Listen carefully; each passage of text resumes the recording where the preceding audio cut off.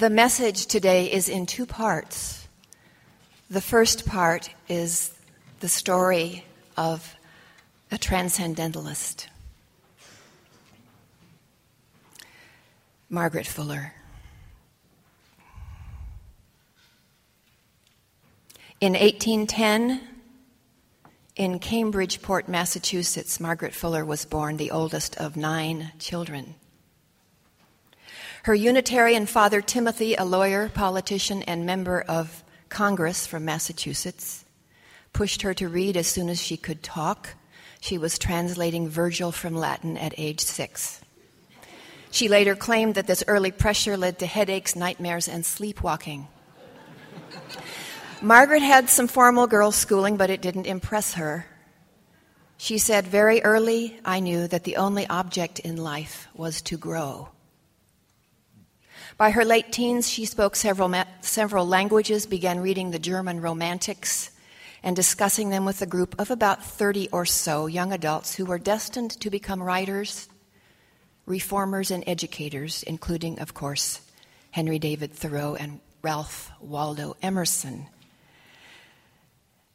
These were the transcendentalists, as they came to call themselves. Some were members of the Harvard class of 1829. Most were Unitarians. Many were ministers concerned about the state of the church and committed to its spiritual renewal.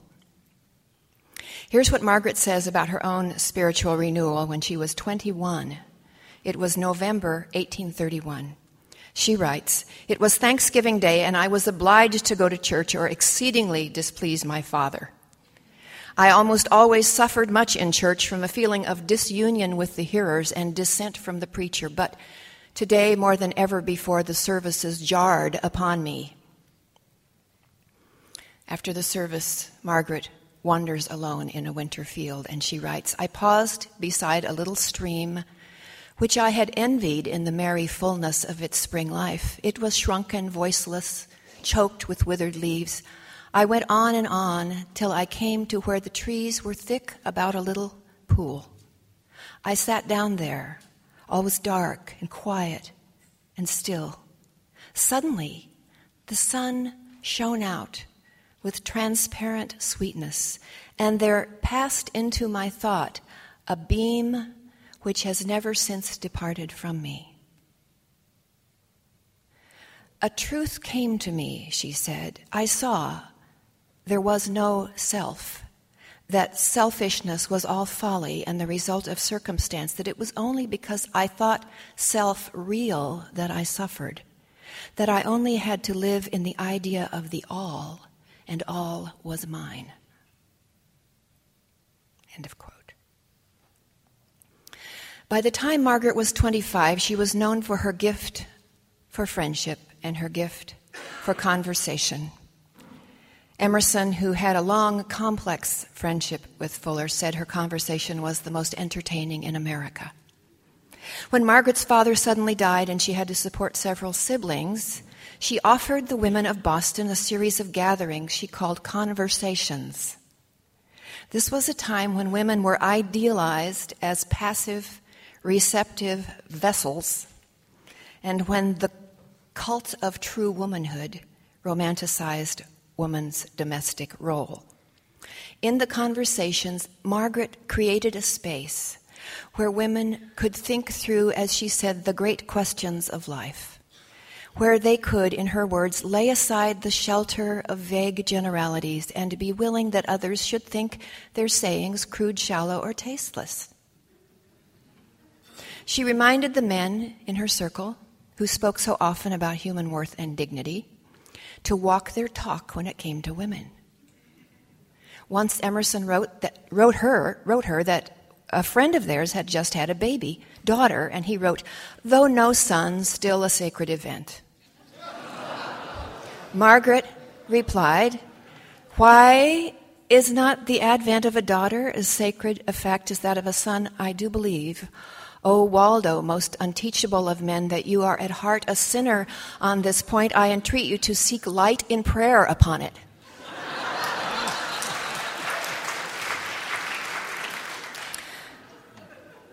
Someone described Waldo and Margaret as the Puritan and the Gypsy. She wrote to him, "You are intellect, I am life." In 1840, Margaret became editor of a new liberal journal called The Dial, a vehicle for the Boston Transcendentalist Group. Her goal was to let all kinds of people have freedom to say their say. In her brief bio of Fuller, this is listed with others on your program, Eve Kornfeld says Margaret rejected or demanded revisions in contributions which she found insufficiently original or clear, even when they came from Henry David or Ralph Waldo. Meanwhile, she coaxed poetry and essays from lesser-known figures, including several female friends, and in her editing, as in her teaching, she quietly overturned conventional gender expectations. When Margaret was in her 30s, she went west to the Great Lakes and lived for a while with Native Americans. That experience inspired her first book, Summer on the Lakes. She wrote, "I feel acquainted with the soul of this race. There is a greatness, unique and precious, and who does not feel it will never duly appreciate the majesty of this American continent. Let the missionary, instead of preaching to the Indian, preach to the trader who ruins him."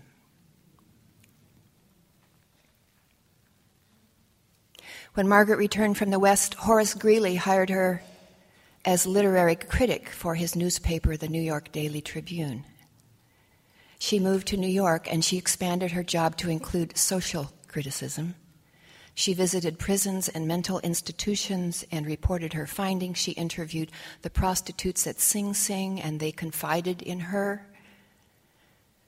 She expanded one of her own Dial articles into her second and best-known work called Woman in the 19th Century, in which she said, "What woman needs is not as woman to act or rule, but as a nature to grow, as an intellect to discern, as a soul to live freely and unimpeded, to unfold such powers as were given her. By being more a soul, she will not be less a woman, for nature is perfected through spirit. Now there is no woman, only an overgrown child." End of quote. She said if marriage is to be a union, we have to have units. She dared to write about sex education, prostitution, and gender stereotyping. Many New Englanders found her language offensive to delicacy. I would say most of them did. They believed she needed to get married and stay home. Instead, in 1846, she sailed to Europe as a foreign correspondent to Greeley's Tribune. Fame preceded her. Her book was better received in England than here. She met Thomas Carlyle. She met the Brownings. In Paris, Chopin played for her. When she reached Rome, she was suddenly home. Italians welcomed her, and her passion matched theirs. She befriended the exiled Italian patriot Giuseppe Mazzini and aligned herself with the Italian struggle for independence. She fell in love with a much younger man, Giovanni da Soli, a marquis with no money. And at age 38, she went to a small town in the hills outside Rome to have their child, a son. By now, the Italian Revolution was underway. Margaret sent dispatches to the Tribune and reported on the fighting, much of which she saw from her balcony in Rome. She urged U.S. citizens to send money and encouragement to the Italian patriots. When the French invaded Rome, Margaret was put in charge of a hospital for the Italian wounded. When Rome fell to France, Margaret escaped to Florence with da Soli and their 2-year-old son, Gino. They decided to return to the States, somewhat reluctantly because she didn't know how she would be received with her family, and to try to make a new life. So in May 1850, they sailed on a slow boat that had 150 tons of Italian marble in its hold. During the voyage, Margaret's son nearly died of smallpox. The ship's captain died of smallpox and was buried at sea, and a less skilled sailor took command. The ship made it to New York, but just off Fire Island, During a raging storm, it hit a sandbar. The load of marble ripped open the hold. The ship began to break up, and for 12 hours, the passengers huddled on deck and watched rescue attempts fail because of high winds. Margaret, husband, and son all drowned. Only the little boy was found. Thoreau went down to search the beach. He found only a trunk of Margaret's clothing and letters, her manuscript of the history of the Italian Revolution, which was to be her masterwork, was lost at sea. Margaret was 40 years old. It is not woman, she said, but the law of right, the law of growth that speaks in us and demands the perfection of each being in its kind. Apple as apple, woman as woman. What concerns me now is that my life be a beautiful, powerful, in a word, a complete life of its kind.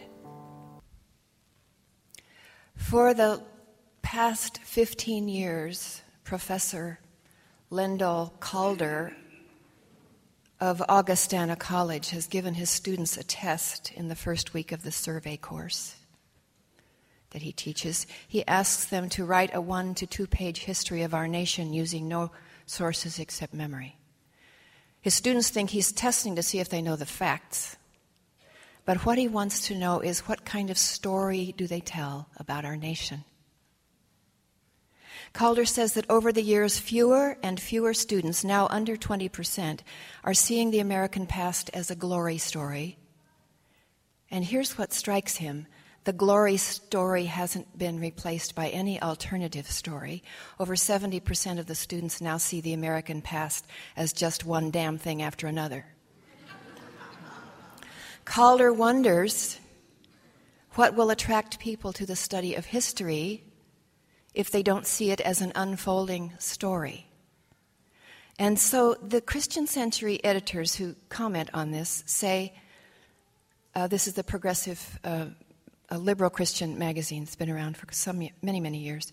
They say people who don't have a narrative sense of the American past are especially susceptible to politicians and other ideologues who try to weave their own versions of the past in an effort to manipulate people's emotions. When we don't know our past, it's hard to be good citizens. When we learn about our past, we get close to the messy lives of real people, people like us, who made choices in the moment that turned out to be wise or tragic. The editors say historical knowledge keeps us humble about our own choices. We need the wisdom we can get only from knowing the stories of our past.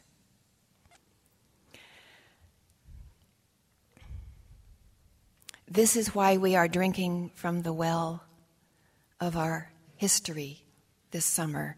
This is why Kelly preached about Selma and James Reeb and civil rights last week. This is why I'm talking about Fuller and the Transcendentalists, and why Dale Shui will share with us about Thoreau a little later today. It's not just to satisfy our curiosity, not so we'll have answers when people ask.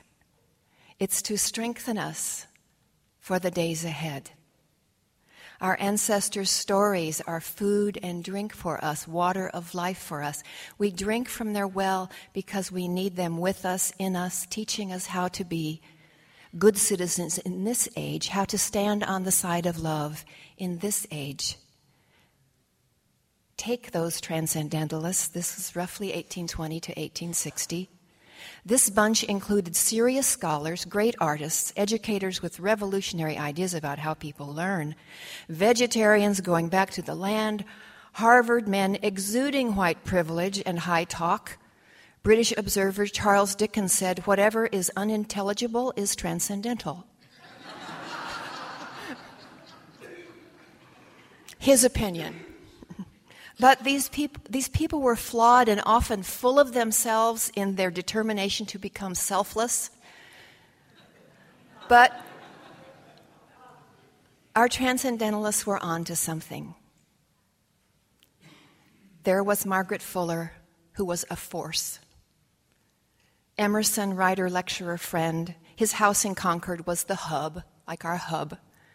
Frederick Henry Hedge, scholar of German literature, believer in intuition, formed a club they all joined. Amos Bronson Alcott, educator and dreamer, started Temple School. His famous daughter, of course, is Louisa May. George Ripley, utopian, started the Brook Farm Commune experiment, short-lived but sincere.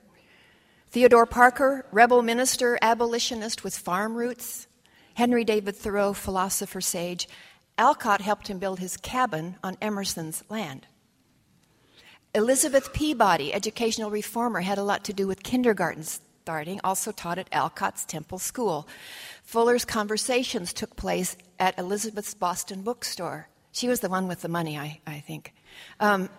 William Henry Channing, Unitarian minister, one of the revered Dr. Channing's nephews, took part in Ripley's Brook Farm Commune. Novelist Nathaniel Hawthorne, who was drawn to this crowd but liked to mock them. He married Elizabeth Peabody's pretty sister, Sophia. Nearly all of them wrote for the Dial and worked for abolition. They even skated together on the frozen Concord River. Out on the ice, according to witness Sophia Hawthorne, Thoreau did dizzy turns and wild Bacchic leaps. The weary Emerson leaned so far forward he was half lying on the air. And Hawthorne, in cloak and scarf, skated like a self-impelled Greek statue, stately and grave. I think what America needs is a great musical comedy about the Transcendentalists. Get the story out there with big songs, a sort of Concord chorus line. This week I even imagined plugging Transcendentalists into the Peanuts comic strip. Emerson is Charlie, center stage, everybody's buddy, but not that adventuresome. Margaret Fuller is Lucy, minus the meanness, but keeping the brazen confidence and the ready with the 5-cent advice. Nathaniel Hawthorne is Schroeder, aloof and classical. Thoreau is probably Linus the philosopher, although sometimes he's Snoopy up on the doghouse typing "It was a dark and stormy night." Yeah? Parker is Pigpen, stirring up dust clouds of controversy. But, of course, as soon as I have this superficial little fantasy, I see I have slipped into seeing the Transcendentalists as isolated in their own little world. I need to use a wider lens. In Charlie Brown comics, we know the adults are somewhere, but we never see them. We just hear the sounds, wah, wah, wah, wah, wah, that signify grown-up voices. What's clear is that to understand the Transcendentalists, we can't just look at them. We have to know what they were reacting to, responding to. We have to hear the sounds that were going on around them. There were the not-so-far-away sounds of the slavery auction block. There were the daily sounds of chopping and sawing as virgin forests came down and corporate offices went up. There were sounds of railroads coming in, hammer on spike, and the roar and clang of engines. Not far away in Lowell, Massachusetts, there was the clatter of new, huge textile mills where young women worked 5 a.m. to 7 p.m., standing, breathing oil lamp fumes and cotton dust with a half-hour break at noon, and if they dared to go on strike, they were simply fired. The sounds around the Transcendentalists said that the business of Americans is business, commerce, pillaging national resources. But the Transcendentalists said, the business of Americans is not exploitation of the earth, but exploration of the spirit. Our business as humans is spirit and service. Our business is reverence for nature because nature is spirit, and we are part of nature. So nature is the holy text we read in order to know ourselves.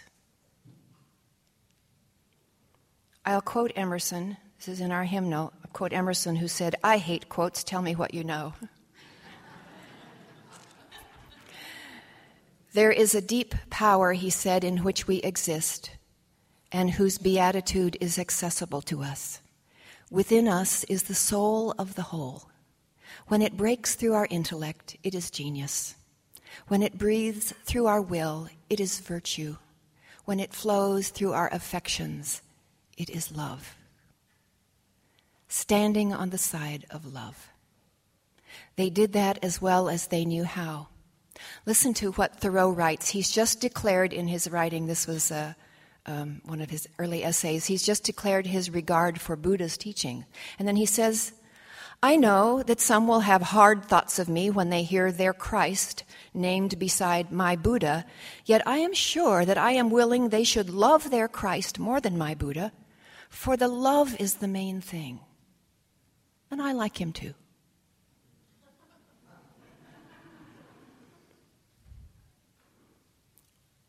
If there's ever a contest between old written rules, say in the Bible, and our own direct experience of good and grace and moral right, that is, love, then love trumps the rules. For love is the main thing, as Thoreau said, standing on the side of love. Besides the sounds of commerce, there were other loud sounds going on around those transcendentalists. In the 1830s and 1840s, there were the sounds of huge, feverish Christian revival movements. This was the Second Great Awakening, outdoor gatherings of thousands with Billy Graham-style big media preachers, Charles Finney and others. This is when church attendance shot up, and at these huge rallies, these huge gatherings, the goal was to inspire a come-to-Jesus moment. People rushed forward, fainted, fell down, gave their lives to Jesus in a one-time conversion episode that branded them forever as one of God's own. One day they were not saved, the next day they were. Washed clean all at once, then safe for eternity. The Transcendentalists had a different view altogether. They said that we are more like plants, like trees, like roses. The divine seed is within us. We need sun, we need watering, we need tending.